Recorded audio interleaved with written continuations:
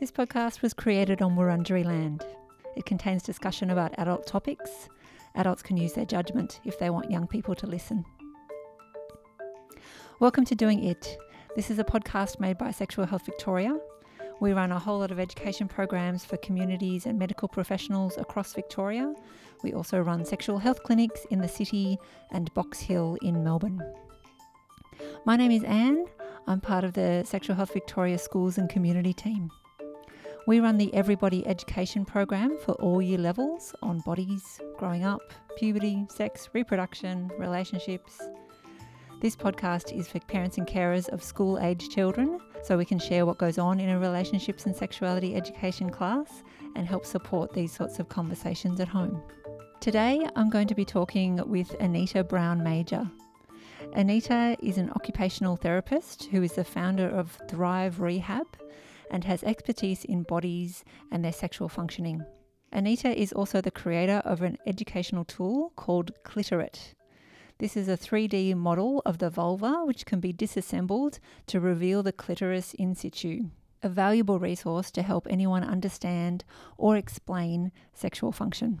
Anita has a wealth of knowledge about sexual and reproductive anatomy and function, and in this interview we're going to talk about the sexual response cycle. Essentially, this explains what makes sex pleasurable. This is something that is so often left out of sexuality education, and it was most likely not formally taught to anyone who is now a parent or a carer.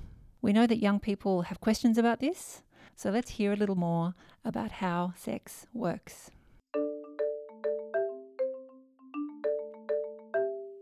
Anita Brown-Major, thank you so much for speaking with me about the sexual response cycle. Thank you for having me. So in your experience, what does the average person understand about the reproductive anatomy and the sexual response cycle?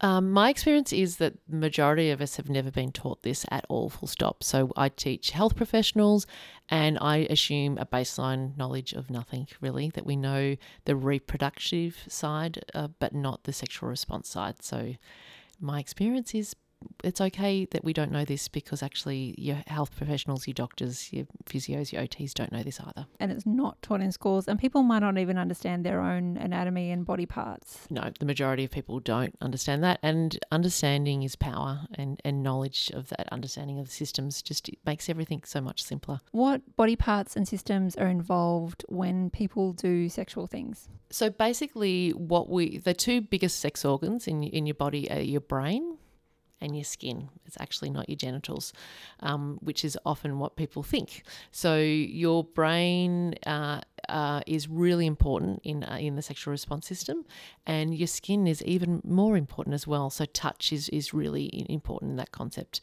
And the body systems involved are everything that the brain controls. So it's the cardiovascular system, the endocrine system, the nervous system. So someone can be stimulated from thinking thoughts or touch. Yeah. So basically there's two ways. There's the psychogenic way. So I think or see or smell or hear, my brain recognises a sexual stimulus as such, and then that gets sent down your spinal cord to your genitals. Or you can be touched on your genitals and that has a reflexogenic arch. So that basically is where the body, if you're touched on the penis or the vulva, sends a message to your spinal cord system and that says, okay, kick into gear. So that's when you have increased nerves to the genitals and increased blood flow to the genitals, which causes erection and engorgement of the various organs. Okay. When you say sexual response cycle, how does it differ depending on a person's anatomy? It doesn't really differ. So the sexual response cycle was really discovered in the sort of 1960s as such. And the sexual response cycle involves this arousal period, so where you're getting excited, so your blood pressure increases, your muscle tension increases, everything starts to get a bit tingly. All these things are moving through your body. And then you have a plateau stage, which is just before orgasm, which is where everything is very heightened. And then some people then will orgasm and then have a resolution. We know the differences between people born with penises and vulvas is through these studies is that someone with a penis will go through this arousal system, so muscles tightening, excitement, increased rhythmic contractions, plateau, orgasm, and then resolution. And that's the period. Resolution is a period of time for those with a penis that can't get re-excited again or can't get another erection. What the discovery around the sexual response system for people with vulvas is that you go through the same excitement phase. So you go through arousal, which is again increased heart rate.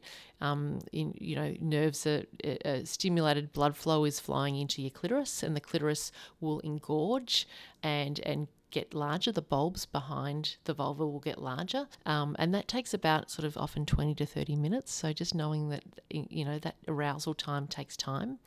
And then those which are vulva owners can basically have two ways of to go from there. So you can get to a plateau stage, so again really heightened, and then you can orgasm and then come back into a heightened state.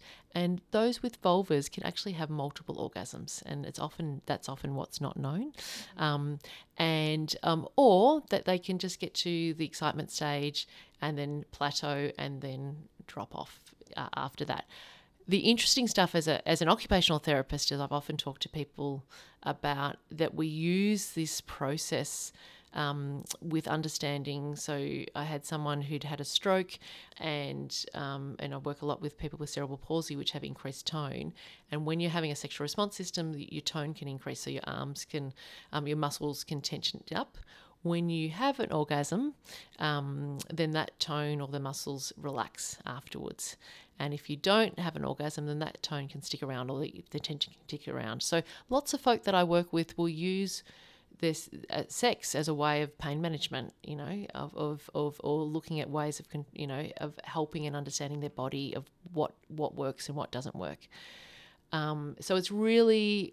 So does that mean that time of plateau is a tension of all the muscles? Yeah. So if you it's the plateau is just before orgasm, but it's basically, if you think about your own body and how it responds during sexual response cycle, it's a build up of muscle tension, it's a build up of heart rate, it's almost like it's coming to crescendo really as such, and the plateau is just only a couple of seconds, and it's just before an orgasm, and not everyone orgasms as such, but interestingly, orgasms are a very much of a concept of when they've done research, they've asked males or penis owners and vulvas owners and females to write down what their experience of orgasms are, and they're very similar. In terms of, you can't differentiate when someone describes what's going on, and we often think in the general public is, they're different. But when people describe these experiences on paper, they're often very similar. It's just vulva owners can actually have multiple orgasms. And I was talking to a doctor the other day who'd come to one of my presentations, and she worked with someone who had a dry vulva post-menopause. We talked about understanding the sexual response cycle, and she came back and the doctor explained, this is the process of your body. Maybe if you engage in activities that mean that you might be pleasured first, then you can orgasm, and then the partner can then, you can re-engage with, actual penis-vagina sex after that. And the client came back, or the patient came back and said, it really worked. So I have a dry vagina, but my partner pleasured me first, and we know that only 30% of people with vulvas will orgasm with penis-vagina sex alone. It's a very small minority, and it's just understanding the anatomy and how it sits. So understanding that vulva owners can have multiple orgasms can change your sexual script.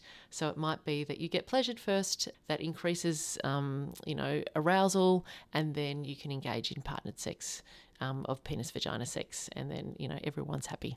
One of the biggest aha moments in this whole process of understanding the sexual response cycle is that the cycle happens without your consent, really. It will happen because it's the way our bodies are made up. So you might be watching something that your body says is arousing, but you don't actually think that, or you might be touched particularly on the genitals, and that might be during a non-consensual act. So if you're touched on your genitals, that sends a message to your spinal cord, it comes back, and you'll start getting wet. or you'll get an erection. So it's what we call as sexual non-concordance. And it's probably my biggest aha moment for clients, because during any sort of sexual assault, you can actually experience these feelings which we would typically associate with pleasure. Of arousal. And arousal orgasm. or orgasm. So, and people with who've had sexual assaults couldn't experience orgasms, and it's not consensual. So, or a partner might be you might be saying, no, I'm not into this. And the partner goes, but I can see that you're wet. You've got lubrication. It's like, there's no way of telling whether someone is consenting to an act other than asking, looking at their facial clues and actually understanding that. So the sexual non-concordance, which is that ability to understand that if you're touched on the genitals, you will get a sexual response, and it doesn't have to be consensual. And that can even be if you're from a medical profession catheterizing someone, either a vulva owner or penis owner. If you're touched on the genitals, you might get an erection. And it's really important to tell people that and understand that, so that you're not embarrassed. That, oh my gosh, I'm not attracted to you, but I've got this erection. It's a normal body response. It's a normal body response and how our bodies work is that sexual non-concordance. What would you want young people to learn about their own bodies or the bodies of their potential sexual partners? I would really love young people to understand diversity of bodies. So in Victoria, there is still a law that means that we can't show different vulvas in media. So that means that vulvas are airbrushed. And it's not even in medical textbooks that vulvas are different. But we know that all vulvas are as diverse as faces and as unique as fingerprints.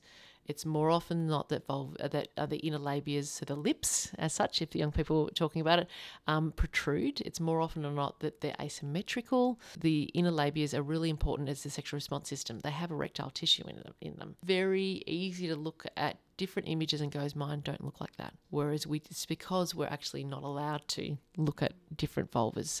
I think it's really important to understand, like, we can understand the penis, we can see it, it's hanging there, but we don't understand what the clitoris looks like. So that's certainly why we've made the Clitorit model, because it actually shows the inner workings and how the clitoris wraps around the urethra and the vagina and how that all interplays. So the clitoris is like an iceberg. Often we're taught, even in schools now, that it's a small round knob. It's not. So we would love people to look up and understand anatomy and physiology. If you understand the basics of how your body works, then you can understand how pleasure works, and also understand how maybe assault also has interactions with your body, and you can reclaim that pleasure. I think is really important as well. So I'd really love for our young folk to teach probably some of us older folks about body anatomy, because we just haven't been taught that. Yeah, so true. Thank you so much to Anita Brown-Major for talking us through the sexual response cycle. I'm just going to pull out a few things that stuck out from that conversation for me. A person can become sexually aroused through thinking thoughts or touch, so brain or skin. Orgasm can release muscle tension and could be a pain management strategy for people with some muscle conditions. Touch or thoughts can trigger the sexual response cycle even without the consent to the sexual stimulus. Understanding anatomy can help young people understand their own bodies and those of their potential sexual partners. For more information about Sexual Health Victoria, you can go to shvic.org.au. Episode 14 of this podcast is all about the clitoris. I recommend going back and having a listen to that.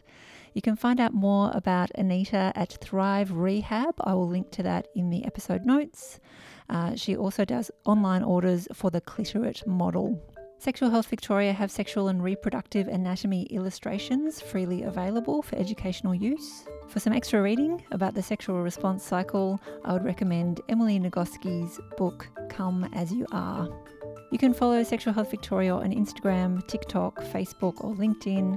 Contact us directly at doingit@shvic.org.au. Subscribe to the podcast so you don't miss out, and thank you so much for listening.